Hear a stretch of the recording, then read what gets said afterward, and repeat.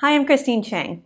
When it comes to intimate relationships, what we're all looking for is someone who will genuinely love us for us. We may have differences in wants and desires, different preferences, but when it comes down to it, all we really want is someone who loves us for us. So how do you meet someone who will genuinely love you for you? If you want someone to love you for you, you have to show people who you are. And this is especially important in the beginning as you're getting to know someone, to be authentic and transparent in who you are.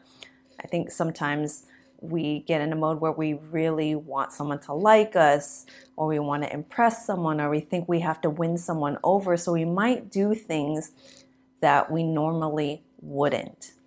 And I don't think that that's a good idea. I think it's good to know what your boundaries are. Self-awareness in general is very important. Self-love, confidence, clarity in what you want your life to look like. What direction do you want to go?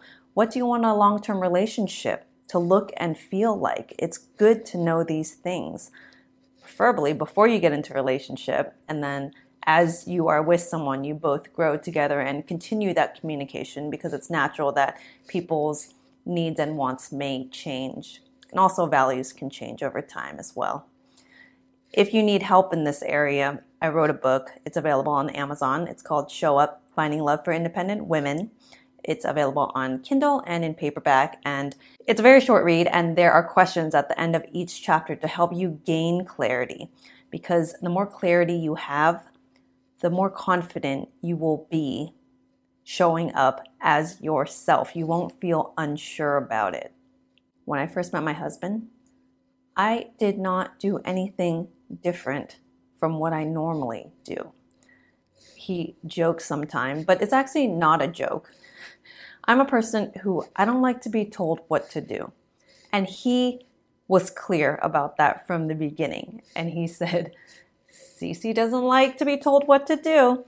He signed up for that because I showed him who I was, and he just knows, like, if I'm going to be with this woman, she's going to be a pain in the butt sometimes, and I'm going to be aware that she does not like to be told what to do.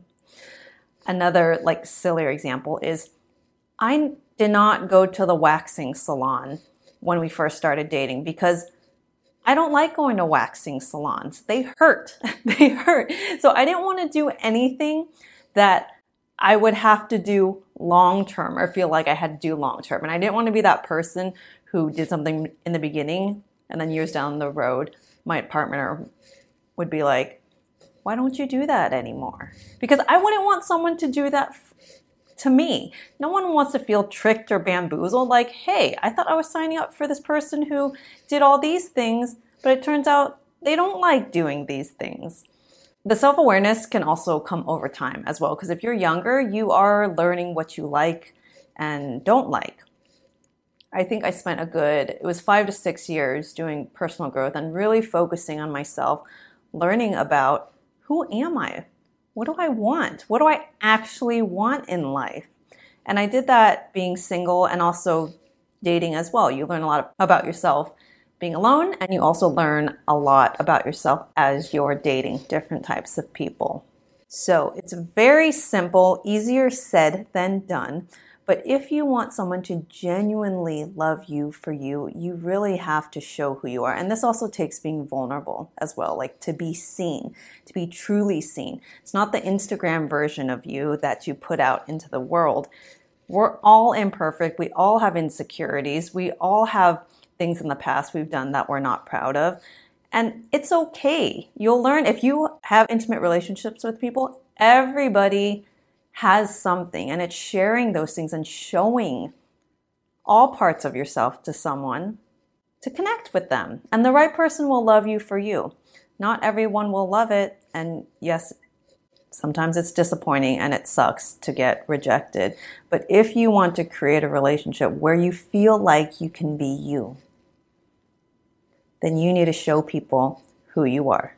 Thank you for listening, everyone. If you've enjoyed the show, please give it 5 stars and write a review. It helps my rankings, and I really, really appreciate it.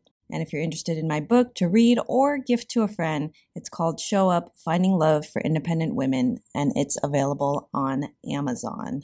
Have a great day.